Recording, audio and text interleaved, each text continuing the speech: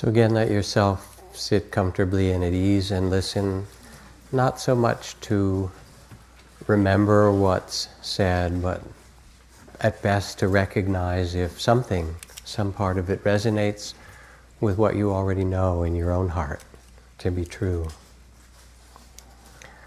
I feel grateful just to be able to come and sit quietly with everyone in a culture that is so maddeningly busy for most of us. This from our National Poet Laureate of last year, W.S. Merwin. He writes, "Little breath, breathe me gently, row me gently, for I am a river I am learning to cross." And we sit in this very simple way with our humanity and our mystery of incarnation and feel the breath, the life breath that we interbreathe with the trees and the Amazon and the breezes that come off the ocean all the way from Tahiti and other places across the Pacific. And just take the time to listen to ourselves, our own bodies, our own hearts and minds.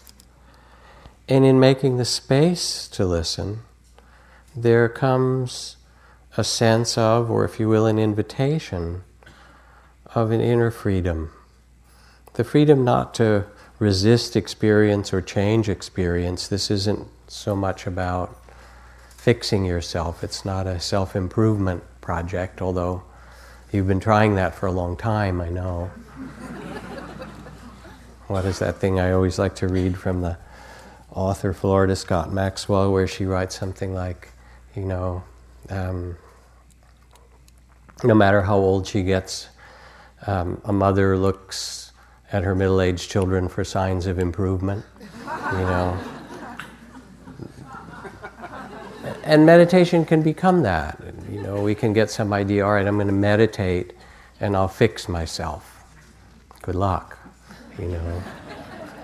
But it's different than that. It's really about the capacity to be present with a spacious mind and a compassionate or loving heart.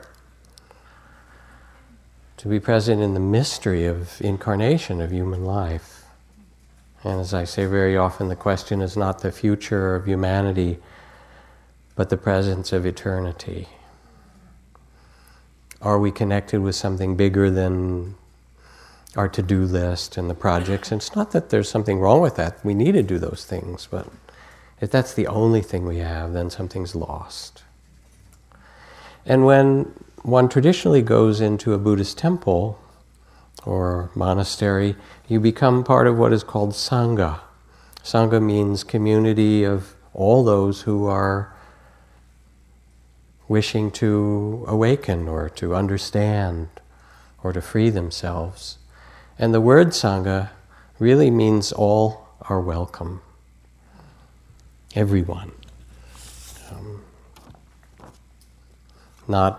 The Buddha says, not by caste or race or creed or birth or ability is one noble or gender, but by the virtue of one's good heart. That's what nobility is. So a story for you. Am I gorgeous? My child asks, drawing the word out like pulled taffy. Yes, I say you are. The pink and teal dress is probably made of highly flammable material, some chemist's approximation of satin. Pudgy fingers, decorated with pink polish, trace the sequins on the bodice. I love this. A giant pair of bubblegum pink wings flap slowly. Little feet dance in sparkly red slippers. I'm just like a real princess. Yes, I say you are. Thick blonde hair, blue eyes, rosy cheeks, flawless skin. This child is the American epitome of beauty. This child, my son. He's 4 years old and he prefers to wear dresses. Maybe it's a phase, maybe not. Even as I wonder how I produce such an angelic-looking creature, I wish he would put on some pants and go back to playing with toy tractors, not because it matters to me, it doesn't, but because I'm already hearing in my head the name calling he will face in kindergarten and for decades after. Many adults seem disturbed by the dresses. Strangers utter awkward apologies when they realize he's not female. This culture wants little boys to dream only of baseball, trucks, and trains. This culture has no room for little boys who want to be gorgeous. He picks up a parasol a neighbor gave him and opens it jauntily over his shoulders. "Am I beautiful?" he asks. And I sweep him into my arms and plant a kiss on his cheek. "Always," I say, "always." And so the invitation of meditation is a radical invitation. It's a radical invitation to every person, to whatever ability or orientation or gender or race or culture. All of this is welcome as part of the Sangha. The Sangha is living beings who are honored for your capacity to awaken.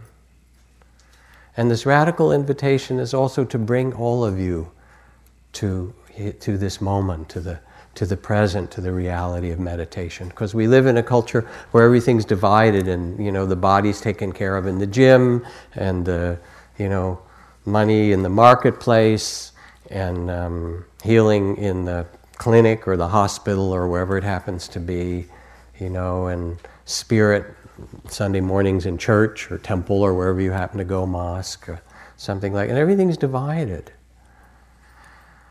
And to come into meditation is to take your seat as the Buddha in the place of wholeness, in the place of your full humanity, with the things that may have been rejected by the culture, rejected by yourself in different ways. And this is another story, a much older one that comes from the Buddhist texts. Ananda, who was the attendant to the Buddha and his cousin and known to be the most loving of all the monks, was sent by the Buddha on a mission, and it was a hot day, and he passed by a well near the village, and seeing a young woman, Pakati, who was an outcast, an untouchable in India, which means even if their shadow falls on your food, you can't eat it, if you can imagine that level of prejudice at that time, and asked her for water to drink. And she said, "O holy monk, I'm too lowly born, too humbly born to give you water. Do not ask anything of me, lest your holiness be contaminated, for I am of the low caste." And Ananda gazed at her and said, "I ask not for caste, but for water, please." And the woman's heart leapt joyfully, and she gave Ananda water to drink, and he thanked her and went away. But she followed him. Hearing that he was a disciple of the Buddha, she went to that place and said to the Blessed One, "Let me live in the place where your disciple Ananda dwells, so that I may see and minister to him, for I have come to love Ananda." Love at first sight or something like that. And the Buddha understood the emotions of her heart and said, "Pakati, your heart is full of love, but you do not understand your own sentiments. It is not Ananda that you love, but his kindness. Accept then the kindness you've seen him practice toward you, and practice it toward others, and though you are born in what is called the low caste, you will indeed be a model for noble women and noble men everywhere, and follow the path of justice and righteousness, and you will outshine the royal glory of kings and queens." So there's something really radical about this, to say no matter what circumstance or what conditions or what conditioning that you have had or that has come to you, there is a dignity and a freedom of heart that is possible for you and for every human being. And to begin to meditate is an invitation to come to be present for this wholeness, even the parts that we've closed off to. The fundamental teachings of mindfulness, which are outlined in one of the most common descriptions of the foundations of mindfulness, the 4 foundations of mindfulness, is mindfulness of the body and mindfulness of the body of the earth. That we pay attention to the senses and this physical incarnation we have with respect, and we pay attention to the trees and the environment and the earth on which we live with respect. Mindfulness of the earth, kind of radical, huh? These days, but critical. Mindfulness of our own body, of how we eat and move and honor this body. Then there's mindfulness. The second foundation of mindfulness is mindfulness of feelings. William O. Douglas said, Justice of the Supreme Court, said at the Supreme Court level where I work, 90% of our decisions are made based on our feelings. The other 10% is the intellect used to justify how we feel about things. This is handwritten from a bigger list of 500 feelings. Affectionate, ambitious, aggressive, anguished, ambivalent, angry, amused, amorous, aversive, antagonistic, antsy, apathetic, apoplectic, appreciative, argumentative, blissful, broken-hearted, bonkers, bored, bad, calm, cheerful, claustrophobic, compassionate, concentrated, contracted, concerned, curious, defiant, delighted, depressed, disheartened, disillusioned, desirous, driven, dull, ebullient, etc. We have within us a river of feelings, as we have this physical body that asks our attention. Also, the feelings guide our life. And to be mindful means to come into a wise relationship with this river of feelings, as we are in a wise relationship with the world, with the body of the world, or the physical body. Mindfulness of the physical world, mindfulness of feelings, mindfulness of the mind, thoughts and images. Thoughts are the forerunner of mind, is the forerunner of what we imagine, so we live. And there's that cartoon I like to talk about from the New Yorker, which shows a car crossing the Utah desert, vast landscape, and the roadside billboard reads, "Your own tedious thoughts next 200 miles." Right? That's kind of meditation for you. You sit quiet and you say, I'm going to be aware of my breath, and then sounds come, and then there's a tension in the body because it's built up some, and then you notice that there is this river, waterfall of thoughts, perspectives, plans, remembering, he did, she did, I will, I should, I didn't, and it doesn't stop, and then you can say thank you for your opinion, you bow to it. And the capacity of mindfulness is to know and be aware of this body with respect, to be aware of thought. In the same way, to know this is a planning or an angry or a sad or an excited or a loving or a fearful thought, to begin to become the witness of thought, the witnessing, rather than to be entangled in thought. And then there comes to be some choice. Then we can respond wisely rather than be caught by it. So mindfulness of the body, mindfulness of feelings, mindfulness of thought. And then mindfulness of the Dharma, which means the relationship to things, to see that everything is impermanent. There's a river of thoughts and a river of feelings and a river of sound and sensations. And our life is a river. Everything is in change. And if you hold on, what happens? Rope burn, basically. It hurts, because things are going to change anyway. And so there is an understanding that life includes joy and pain, that includes praise and blame, that it includes gain and loss, sometimes in terrible ways, sometimes in magnificent ways. What's presented to us is this ever-changing river of experience that we call human incarnation. The capacity to be mindful allows us to be present, to respond wisely, to be free in its midst. Now, one of the things that happens as people begin to enter the spiritual path or develop or train themselves in mindfulness is you start to notice that there are areas where it's easy to be mindful and attentive, and you can be more conscious there and take care of your body or your emotions or thoughts or plans, not get so caught up in the fears or judgments. But then there are areas that aren't so easy, both inwardly and outwardly. And this was something that took a while for those of us who went to Burma and Thailand and India and so forth, and then came back and began to teach. It took a while to figure it out, because there was this kind of thing, I think Danny Goleman called it the halo effect.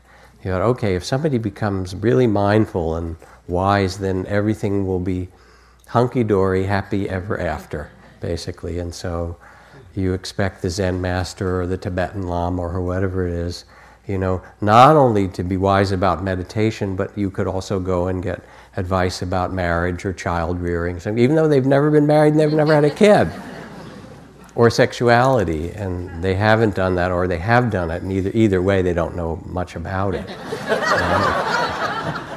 as it turns out. And it's quite possible to do what's called the spiritual bypass, where you say, oh, I'm going to meditate and everything's going to be fine now, because you don't want to deal with stuff. But what it turns out is that mindfulness actually invites and requires attention to these different dimensions of our life. Body and the body of the earth, feelings, mind, and then a wise relationship to all of the things that come to us, to one another, to our relationship with each other, to the ever-changing world of duality, of joy and sorrow and gain and loss.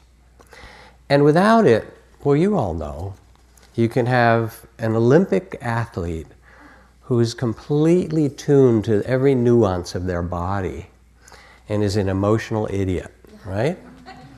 Or you can have some Nobel Prize-winning philosopher or physicist, who can't find their feet or their shoes or their body. You know what I'm talking about, don't you? Or even somebody who's pretty good with emotions but doesn't know really about the stories they tell themselves that guide a lot of their life. So it turns out that the invitation for freedom is also a request, a requirement to turn our attention and become conscious in all of the major dimensions of our humanity, of this body, of this heart with its feelings, of this mind, of our relations to one another, with no part left out. At first also, when we began to teach retreats, colleagues of mine, Sharon Salzberg, Joseph Goldstein, and so forth, 35 years ago or more, we tended to focus on the mind, on wisdom, and on making a great, sometimes even heroic effort, because that's what you learn in those Zen temples, in the forest, ascetic monasteries. Very good for young men, initiation, stuff like that. But it turned out it didn't work terribly well for a lot of people, because the whole notion of heroic effort and trying to struggle and strive and get yourself pure and clean and so forth played into people's self-judgment. I'm not doing it right. Their own negative feelings about themselves. It played into people's unworthiness, and their striving and struggling actually made it so that they couldn't be mindful of what was, because they kept thinking there was some nirvana to get to someplace else rather than where they were. And it turned out that wisdom mind needed to be wedded to a tender heart, to care, compassion, respect, not so much striving, but rather the respect of this is the way things are. In certain Zen monasteries, it's played out in a good way. There are two main roles in certain Rinzai monasteries, the Shoji and the Jikijitsu.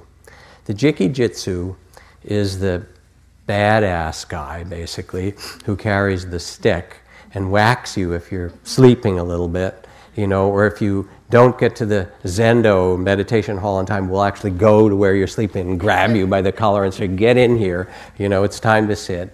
And so he's really the kind of enforcer to make sure that you stay disciplined and really do it. The Shoji is more like the mother of the Zendo, and if you're sniffling, they say, would you like tissues? Do you want me to go out and get you some medicine, some ginger tea? Maybe that would help you feel better. And the Shoji's job is to kind of support and care for and tend. But the part that's most interesting, so people play both those roles, is that after a year of being Jikijitsu and carrying the stick, or being Shoji and tending and caring for everybody, you have to switch roles. And the Jiki-Jitsu has to be the Shoji, and the Shoji has to take turn as a Jiki-Jitsu. And you start to see what's really critical is that you contain all of these. And then you start to find a wise balance between effort and energy and courage and tenderness and respect and compassion, and that they fit together. So I'm talking about these themes tonight in part because it's a little bit like going to the opera or something like that. An hour or two ago, this room did not look the way it does now. It was filled with flowers, and in the octagon in the middle of the room, which you can see there's a kind of octagonal set of wood, darker wood on the floor, sat about 50 or 60 monks and nuns, surrounded by bowers of flowers, and then a couple of hundred other people. And it was an ordination ceremony for 3 women to become bhikkhunis, or fully ordained Buddhist nuns. And a big celebration, and it was absolutely beautiful. And it was also somewhat radical in its own way. When we first got this land from Nature Conservancy to tend and care for and build the center here, one of the principles that our community decided on very early, and it came from our teachers Julie Wester, Sylvia Borstein, Anna Douglas, and many of us, myself and others who were teaching here, is that whatever we did here should be done in a way that was both equal and respectful for men and women. And so we've tried to foster that in every way, both in terms of the training of our teachers and the women's retreats and men's retreats and things that we offer, and more deeply in the respect for the feminine. And so in this particular ordination, which was done in a circle in the center of the room, was one of the first bhikkhuni ordinations in the Theravada, in our tradition from Southeast Asia, that's happened for 1,000 years.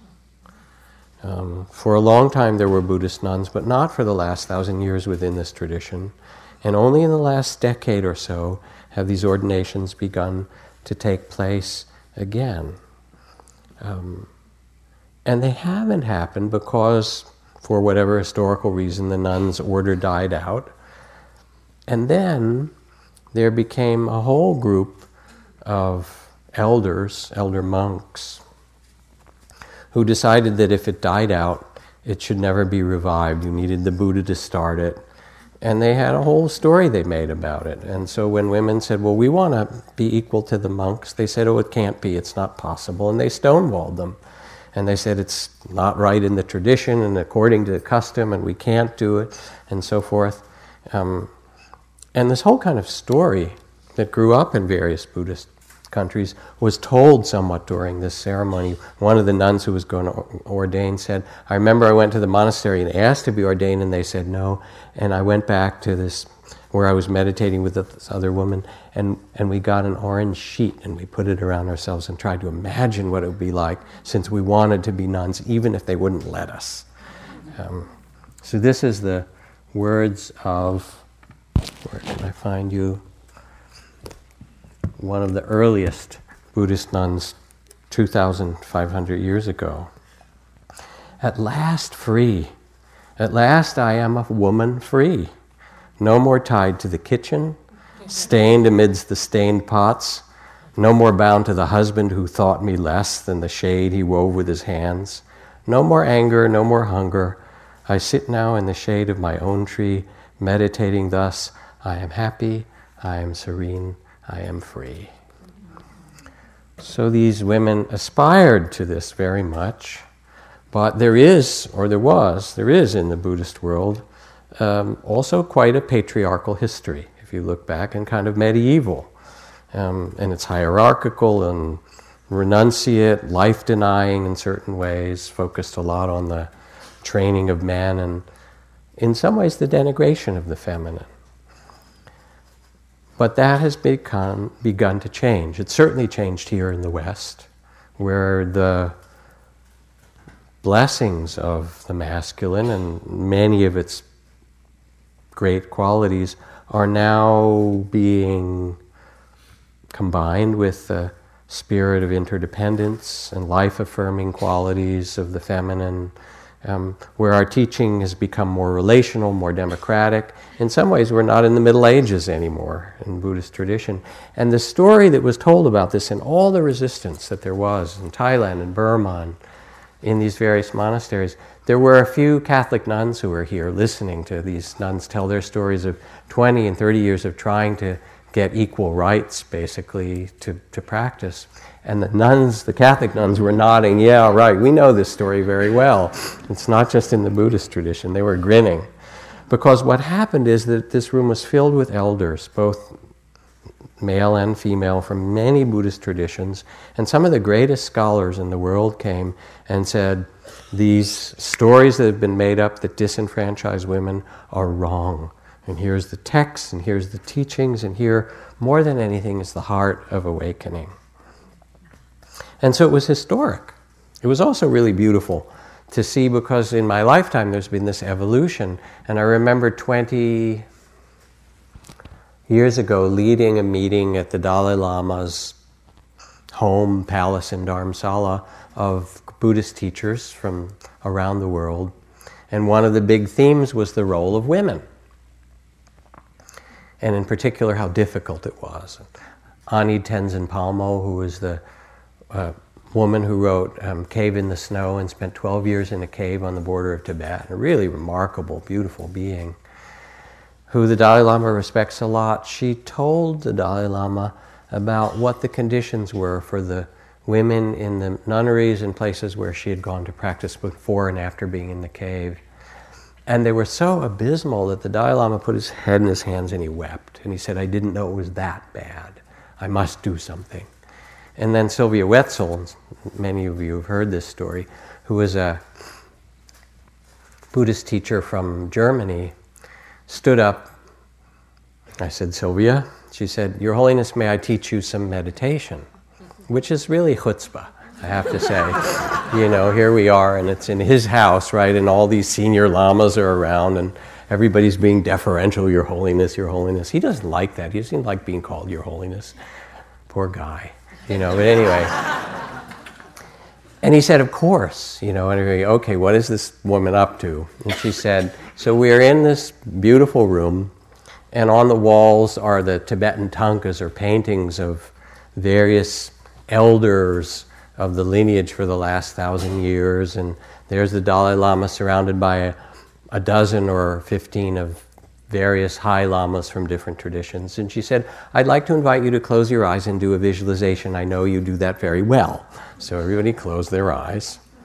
And she said, and I'd like you to envision that you are in this very room at this time, and we're seated here just in the same way we have been, with one small change. That is that the Dalai Lama who you see seated in front is in a feminine form, Her Holiness the 14th Dakini Dalai Lama, who was always born in a woman's body, even though she could be born as a man, but she takes the woman's body because it is a more suitable vehicle for demonstrating the Dharma of opening and letting go and transformation. And she's surrounded by all of her senior advisors, all of whom just happen to be women. All the female Rinpoches. And then if you look at the paintings around the room, you'll notice that while, of course, men are welcome as equal partners in the Dharma, that the pictures and paintings you see of all the great elders of the last 1,000 years happen to be pictures and paintings of enlightened women. And you take a breath and you feel how beautiful it is to be in the presence of Her Holiness and all the great Rinpoches and the enlightened women. And of course, we acknowledge that men can be enlightened equally as women. And we invite you to sit in the back of the room and listen to the teachings. And also, we would like it if you could help us in the kitchen a bit afterward. And I tell you, when the eyes opened in that room afterward of these lamas, it's like you didn't know what hit them, you know. It was just great. It was a beautiful moment. Thank you, Sylvia. Yes. But what's happened in the last 20 years since then is a transformation that now can't be stopped. And women have become ordained and elders in Sri Lanka, and they're starting to in Thailand and Burma, some very courageous ones, and some in the Tibetan lineage. And they're basically out of the closet, and that's it, game over, I'm happy to say. And no amount of male authority at the moment is able to stop this transformation. So I read you another text, and it's actually a contemporary version of a text written by a friend of mine, Rick Fields, who died a few years ago. And this is how it goes. It's called The Buddha and the Goddess. Thus I have envisioned, once the Buddha was walking along the forest paths in the oak grove at Ojai. And this was written 15 years ago or so when Thich Nhat Hanh, the Vietnamese Zen master, led a retreat for men and women down in the oak grove in Ojai. And Rick, who was a poet, wrote it in the form of a Mahayana Buddhist sutra. Once the Buddha was walking along the forest path in the oak grove at Ojai, walking without arriving anywhere, or having any thought of arriving or not arriving. And lotuses shining like the morning dew miraculously appeared under every step, soft as silk beneath the toes of the Buddha. When suddenly, out of the turquoise sky, dancing in front of his half-shut, inward-looking eyes, shimmering like a rainbow or a spider's web, transparent as the dew on a lotus flower, the goddess appeared, quivering like a hummingbird in the air before him. She, for she was surely a she, as the Buddha could clearly see with his eye of discriminating awareness wisdom, was mostly red in color, though when the light shifted, she flashed like a rainbow. She was naked except for the usual flower ornaments goddesses wear. Her long hair was deep blue, her eyes fathomless pits of space, her third eye a bloodshot song of fire. The Buddha folded his hands together and greeted the goddess thus: "O goddess, why are you blocking my path? Before I saw you, I was happily going nowhere. Now I'm not so sure where I go." "You can go around me," said the goddess, twirling on her heel like a bird darting away, "but just a little way away. Or you can come after me, but you can't pretend I'm not here. This is my forest, too." And with that, the Buddha sat, supple as a snake, solid as a rock, beneath a bow tree that sprang full-leafed to shade him. "Perhaps we should have a chat," he said. "After years of arduous practice, at the time of the morning star, I penetrated reality and—" "Not so fast, Buddha," the goddess said. "I am reality." The earth stood still. The oceans paused. The wind itself listened. And 1,000 bodhisattvas and dakinis magically appeared to hear what would happen in this conversation. "I know I take my life in my hand," said the Buddha, "but I am known as the fearless one, so here goes."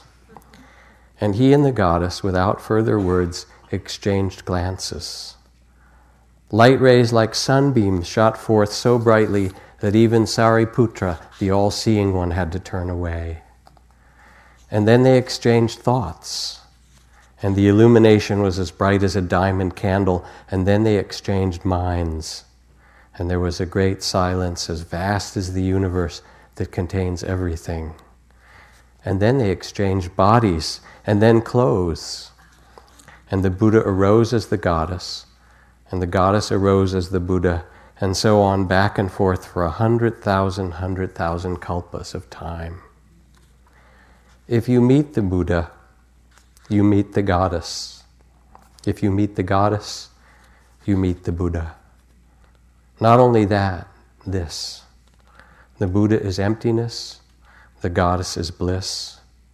The goddess is emptiness, the Buddha is bliss. And that is what and what not you are. It's true.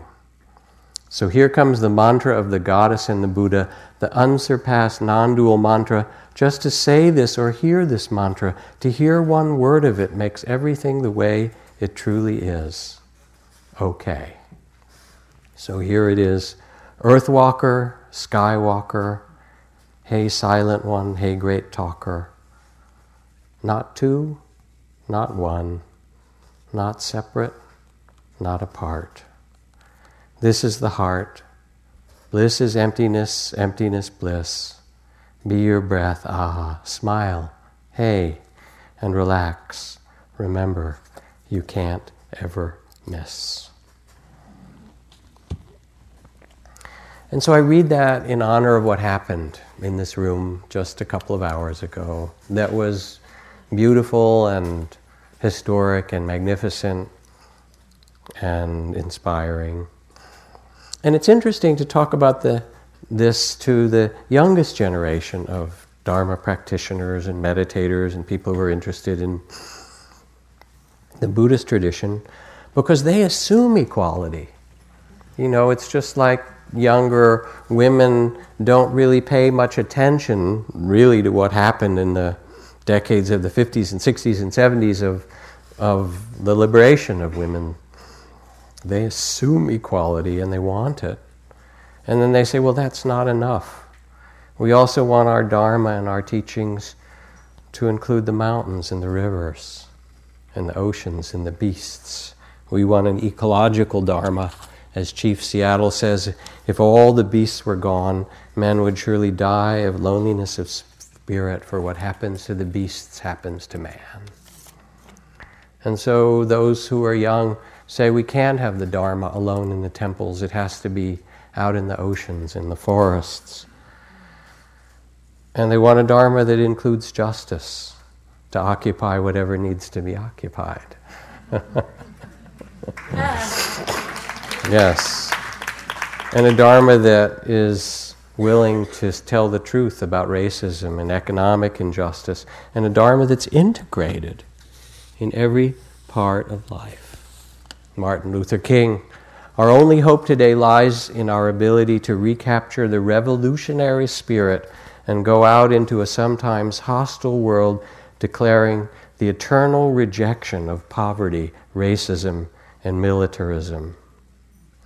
This call for a worldwide fellowship that lifts neighborly concern beyond one's tribe, one's race, class, and nation is in reality a call for an all-embracing and unconditional love for all beings. And when I'm speaking of love, I'm speaking of that unstoppable force which all the great religions have seen as the supreme unifying principle of life. Love is the key that unlocks the door, which leads to freedom and ultimate reality. So we come to sit and meditate, and in some way it's a very simple activity, just to stop. Not wave our arms so much, not be so busy, not text anybody for a few minutes, or answer your email or whatever. And just to begin to listen to this mystery of being incarnate on this wild planet in a human body. And then as we listen, we begin to allow the outer and the inner to be wed with a kind of graciousness and respect. This is mindfulness and compassion. And it's not that it's easy. You sit and there's the tension of your body that's carried around, and you get quiet and you notice all the places that you're holding, and it says, remember me. It's time to sit and feel the tension and allow it little by little to open and soften. Or you sit with your grief, the unfinished business of the heart, because you've been too busy doing important things maybe to really sit down and weep the tears that you carry for some loved one lost, or some dream unfulfilled, or something you care about in the world. Or maybe you feel your longing or your love or your creativity. Or maybe you just sit with the loneliness or the anxiety, the fearful stories, as Mark Twain said. My life has been filled with terrible misfortunes, most of which never happened, right? those kind, you know. And you take your seat in the middle and you bow to them.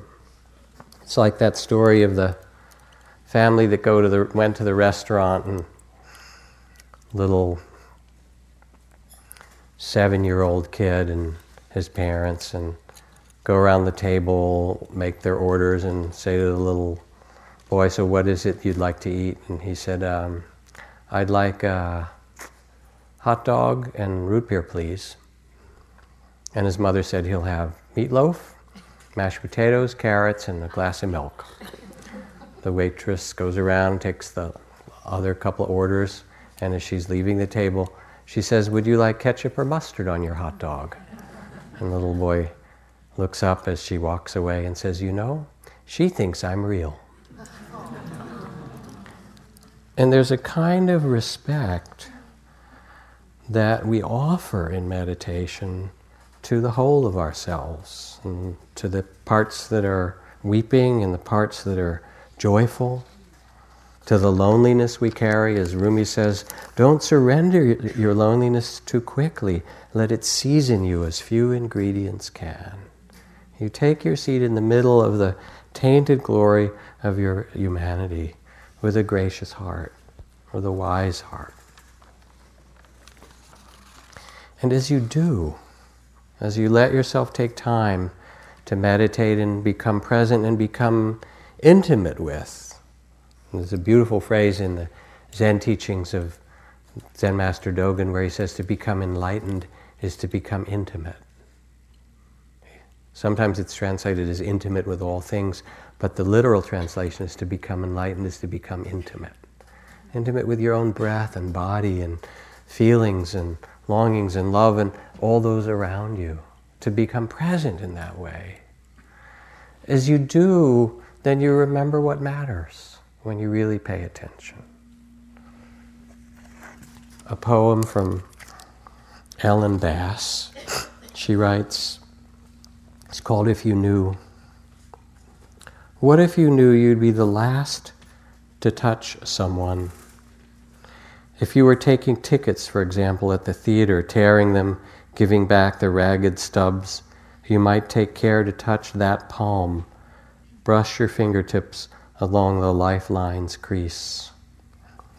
When a man pulls his wheeled suitcase too slowly through the airport, when the car in front of me doesn't signal, when the clerk at the pharmacy won't say thank you, I don't remember they're going to die. A friend told me she'd been with her aunt.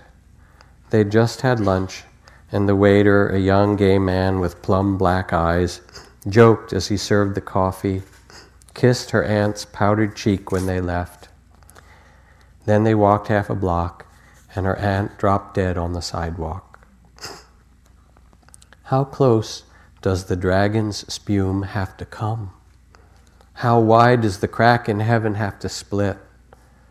What would people look like if we could see them as they are, soaked in honey, stung and swollen, reckless, pinned against time?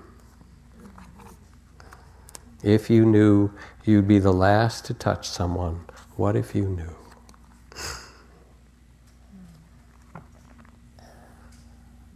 So respect does not mean a kind of bland oneness, the melting pot homogeneity, we're all the same. We're not. It means the harmony or the integration of difference, of joy and sorrow, of gain and loss, of birth and death, of male and female, of the healthy masculine and the healthy feminine. It means taking your seat as the Buddha in your life and remembering that it's possible to live with a dignity and a freedom. And then you come to realize this is the work. To love well, to live fully where you are, to give yourself. To live moment by moment in the reality of the present because it's all we have. To live with a free heart. And when it's time to let something go,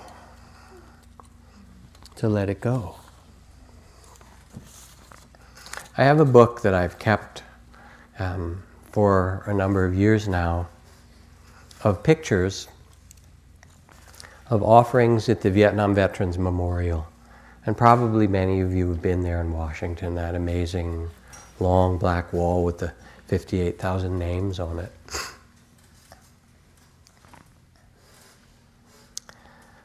And the book shows people leaving letters or flowers or teddy bears or things that belong to those who died, or notes to fathers that they will never see. And one of the notes that it shows that was left there, along with a copy of a picture, a kind of greenish photograph, says this: "Dear Sir, for 22 years I've carried your picture in my wallet. I was only 18 years old that day we faced one another on the trail in Chu Lai, Vietnam. Why you didn't take my life, I'll never know. You stared at me so long, holding your AK-47, and yet you did not fire. Forgive me for taking your life. I was reacting the way I was trained. So many times over the years I've stared at your picture and your daughters," because the picture there shows this young Vietnamese soldier holding his 7-year-old daughter. "Each time my heart and guts burn with the pain of guilt, for I have 2 daughters myself now. And I perceive you as a brave soldier defending his homeland. And above all else, I now can respect the importance that life must have held for you. I suppose that is why I'm still here and you are not. But it is time for me to continue my life, to release this pain and guilt. Please forgive me. Forgive me, sir. Forgive me, sir." So this was left by a man named Richard Luttrell, who had to carry, as the 1 million veterans and people who are coming back from Iraq and Afghanistan to our country in these years, had to carry the images and the deeds of war in their souls somehow. And I wonder how we are greeting them and how we are really listening to them and their stories, because they need it so much, you know. So Richard Luttrell carried this and carried the grief, and it's not just the grief of what you see, as these soldiers will say, and it's not just the grief of what has happened around you, the killing and the devastation, but it's the grief of what you did, that you almost can't speak. But somehow Richard Luttrell, in doing this, in offering these words, began to find a voice for the sorrow that he carried at the center of his being. And after this, he went back to Vietnam. And he went to Hanoi with the little picture that was shown in this book.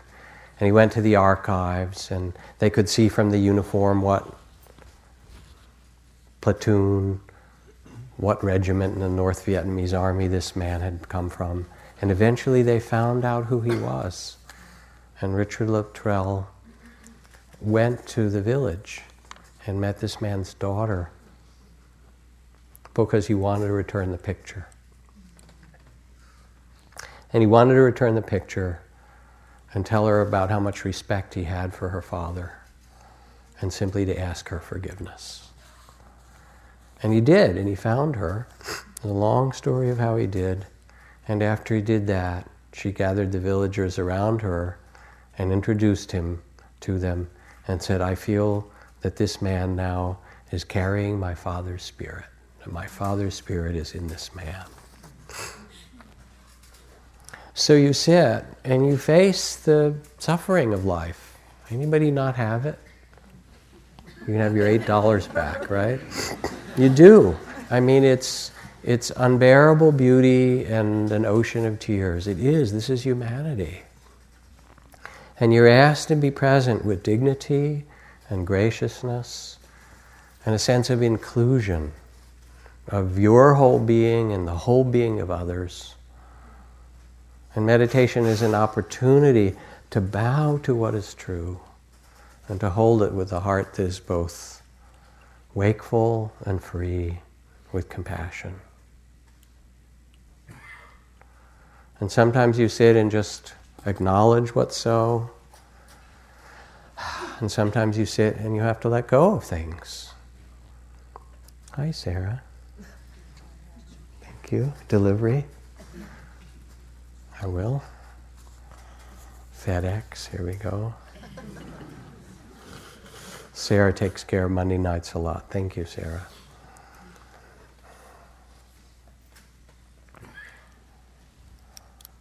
You don't have to go to Vietnam. You don't have to travel to the Himalayas. You have enough stuff to work with right where you are.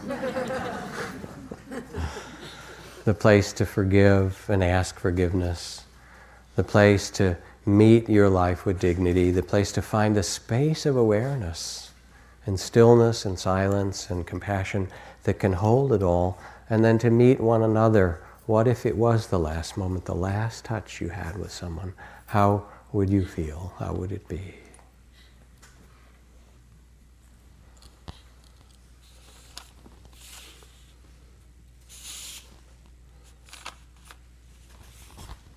I end with a poem from Lynn Park, who used to live around here and gave this to me 20 years ago or more. She writes,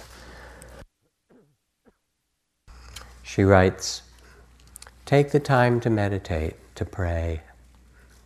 It is the sweet oil that eases the hinge into the garden so the doorway can swing open easily. You can always go there. Consider yourself blessed. The stones that break your bones will build an altar of your love." And I read this here recently, I should tell this story. She had brittle bone disease, which meant as a child she broke her bones 15 times trying to learn to walk or ride a bike. The stones that break your bones will build the altar of your love. Your home is the garden. Carry its odor hidden in you into the city. Suddenly your enemies will buy seed packets and fall to their knees to plant flowers in the dirt by the road. They'll call you friend and honor your passing among them. And when asked who was that, they'll say, "Oh, that one has been beloved by us since before time began." Give everything away except your garden, your worry, your fear, your small-mindedness. Your garden can never be taken from you. Take the time to meditate, to pray. It is the sweet oil that eases the hinge into the garden so the doorway can swing open easily. You can always go there.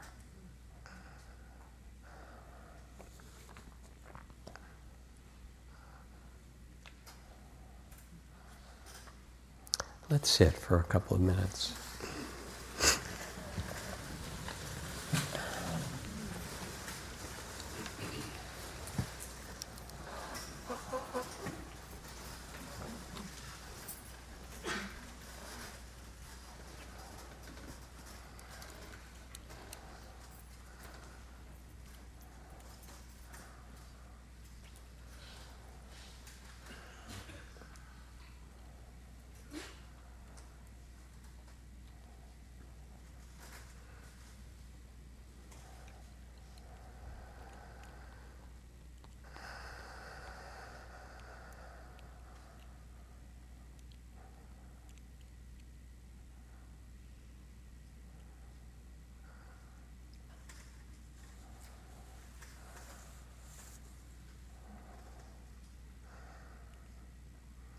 And let your awareness be spacious, open like the sky. And let the heart be gracious and kind as well to whatever is present. The fears, the longings, the love and joy.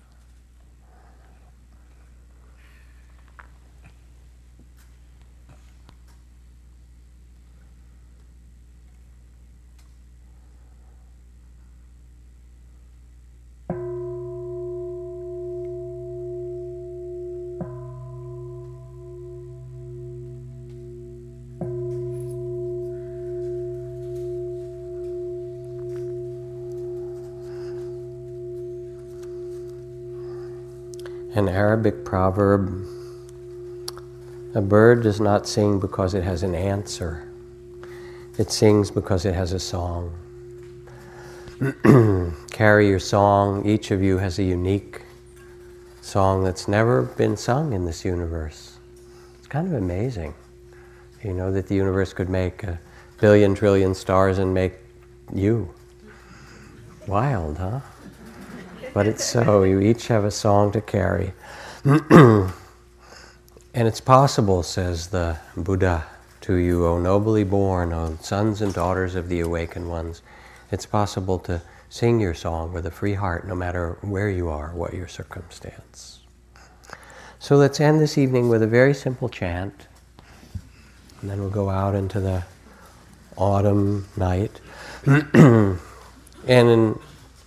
in India, when you meet somebody, the most common greeting is to put your hands together and say namaste, which means I honor you, I honor the divine within you, I honor that divine spark, that secret beauty of spirit that was born into your weird-looking body, right?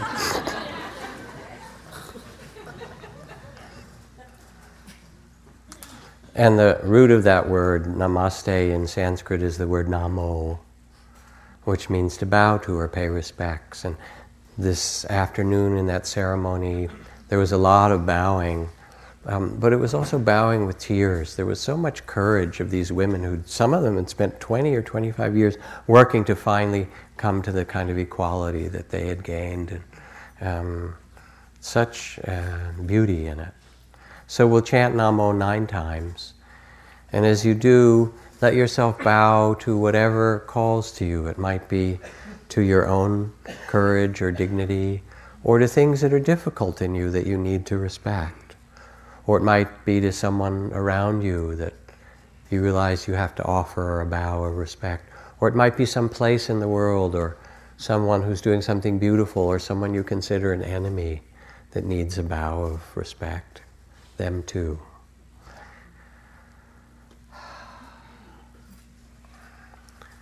Namo.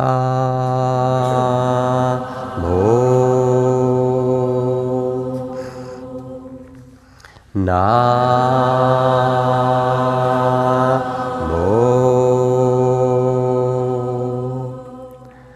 Namo.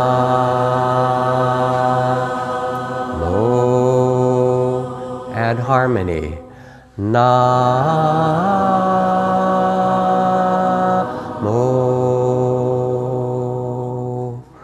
Namo.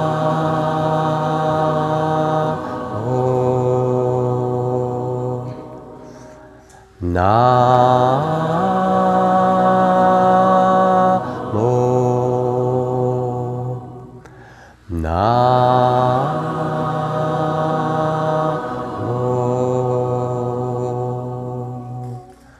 Namo.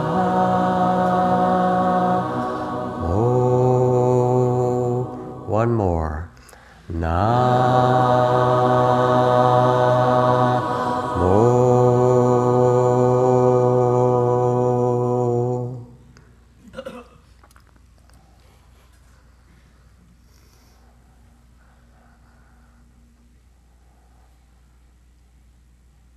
A bird does not sing because it has an answer.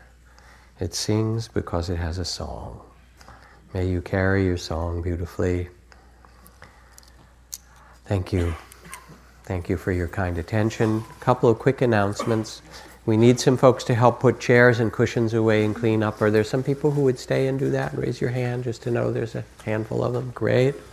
And Simone needs a ride to Fairfax. Thank you for listening. To learn how you can support the teachers and Dharma Seed, please visit dharmaseed.org/donate.